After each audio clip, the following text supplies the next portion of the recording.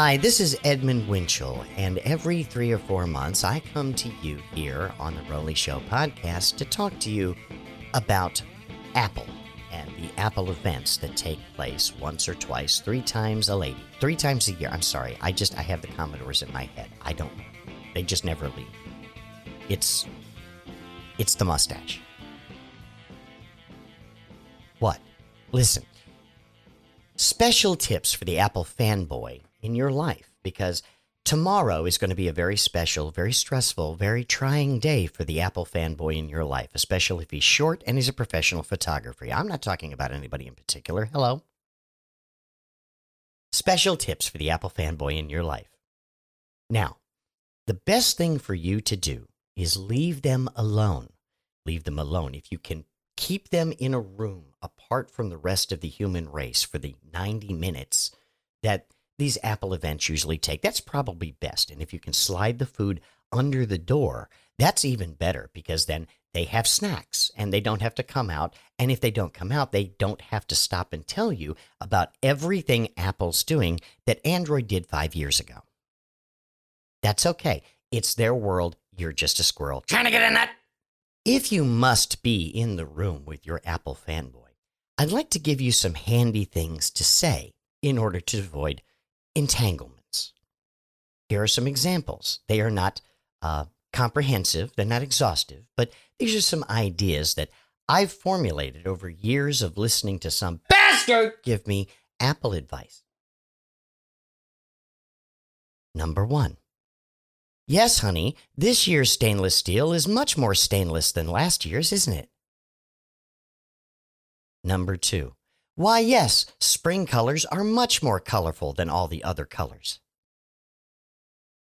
Number 3. I wonder what shampoo Craig Federighi uses. I follow both his eyebrows on Twitter. Yes, both accounts, left and right. Number 4. You can tell Tim really respects his audience by how he namastes every 15 fucking seconds. Number 5. Why, no, honey, I don't feel the need to shove a HomePod Mini down your throat, wanted dead or alive style. For starters, HomePod Minis don't have a goddamn grenade pin! Ah!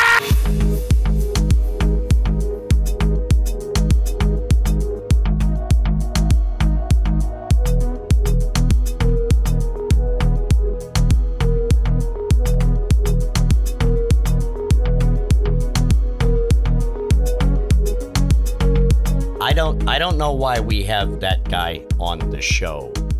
He's just, is he okay? Yeah, he's fine. It just, Where did we find him? All right, well, do you want the right answer or the answer I made up?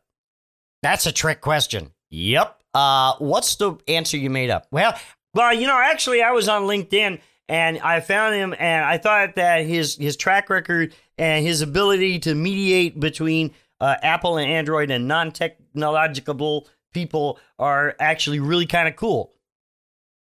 And what's the real answer? I was down at the beach at the Greyhound station asking if anybody knew how to play Space Invaders, and I just told him to come with me. And he's been doing our tech stuff for 5 years now. What's his track record? He's actually better than most people that are paid to do it. Funny that. Yeah. How'd that work? I don't know. I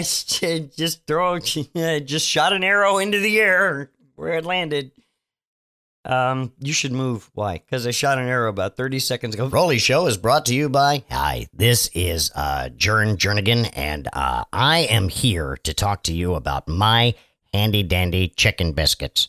My chicken biscuits are the best chicken biscuits of all time. And I'll tell you what, if you come down to Jernigan's and you order a chicken biscuit and it is not the best chicken biscuit of all time, then you can slap the crap out of me. You can kick me square in the nutsack. I'll take it, and I'll give you your money. I'll give you double your money back, and you can kick me square in the nutsack. I'll give you triple your money back. You can kick me in the nutsack, and you can party with the boys. And when I say party with the boys, I mean cocaine. But it's not cocaine. It's actually, it's like Pez, but we ground it up. And you can think it's cocaine because, well, we don't do that kind of thing around here. And the cartel was here last week, and I really don't want to see him again because they're going to kill me. And bye. Hey, everybody, it's Pungo. It's the weather. I'm Goldie Showers. This is the Pungo Weather Report. Look outside. It's just, fuck it.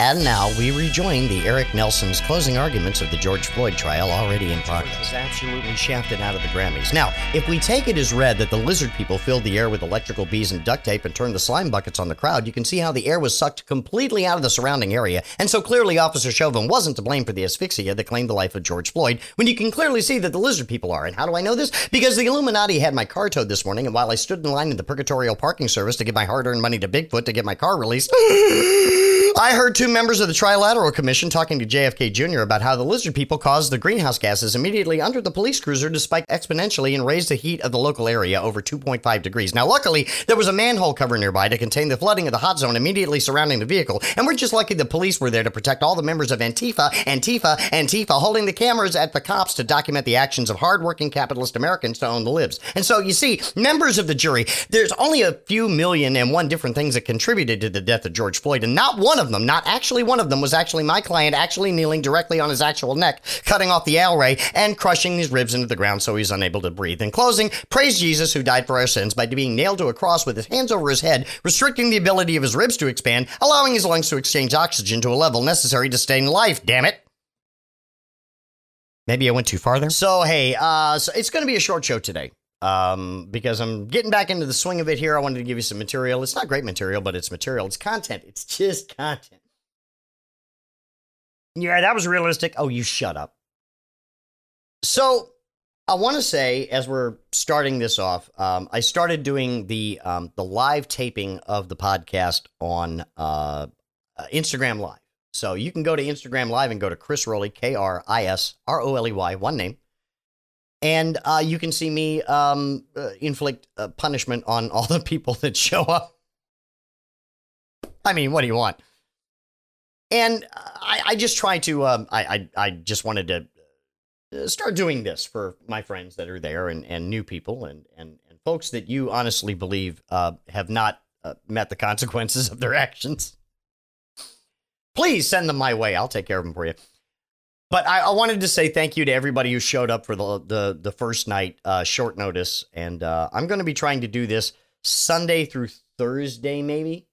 And then Friday, I'm going to try to do a Q&A, a live Q&A on Instagram. So bring all your weird, Father Buddy questions. Who's Father Buddy? Father Buddy is the guy who had Heavy Mystery Time. I remember an old George Carlin routine where he had Heavy Mystery Time and all the boys would say, "Hey, Father, if God's all powerful, can he make a rock so big he himself can't lift it?"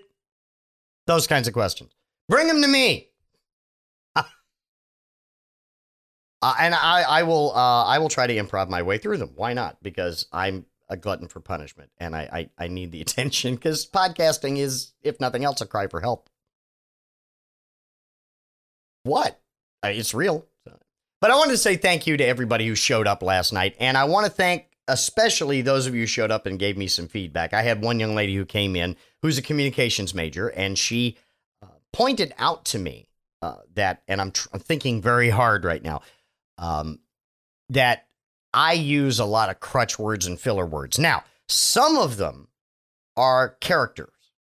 Al is always going to say like an and whatever and things like that. Bubba, not so much. Me, I can't get through the day without it. So I think that it's something that I need to think about. And she did say this that I didn't give any thought to, that a pause. You knew I was going to do that, right? A pause is much more compelling than but what happened? But see what happened was. She's right. And it's something that I fall out of practice. Now, I have not done anything with a microphone. Well, but especially that. I haven't done anything with a microphone in quite some time. So I have to get back on the bicycle and just begin to ride again. I think it would be the best way to put it. I've not done any audio or video or anything like that since about August of last year. So I'm getting back into this after a while because, well, look, COVID hit everybody. And I think I may have mentioned to people, I am not okay. I have not been okay for quite some time. And I'm trying to get back into it. COVID has been,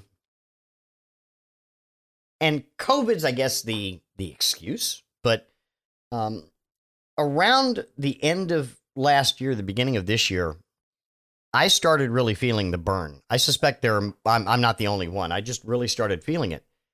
And prior to 2010, my life was a life of peaks and valleys. I'm not bipolar. I'm not manic depressive, but at least I have never been diagnosed that way. But I tend to go in, I guess, I tend to go in manic phases where I'm really excited to do something and I'm really excited about everything. And then I get into these, I don't fucking want to do it anymore type things.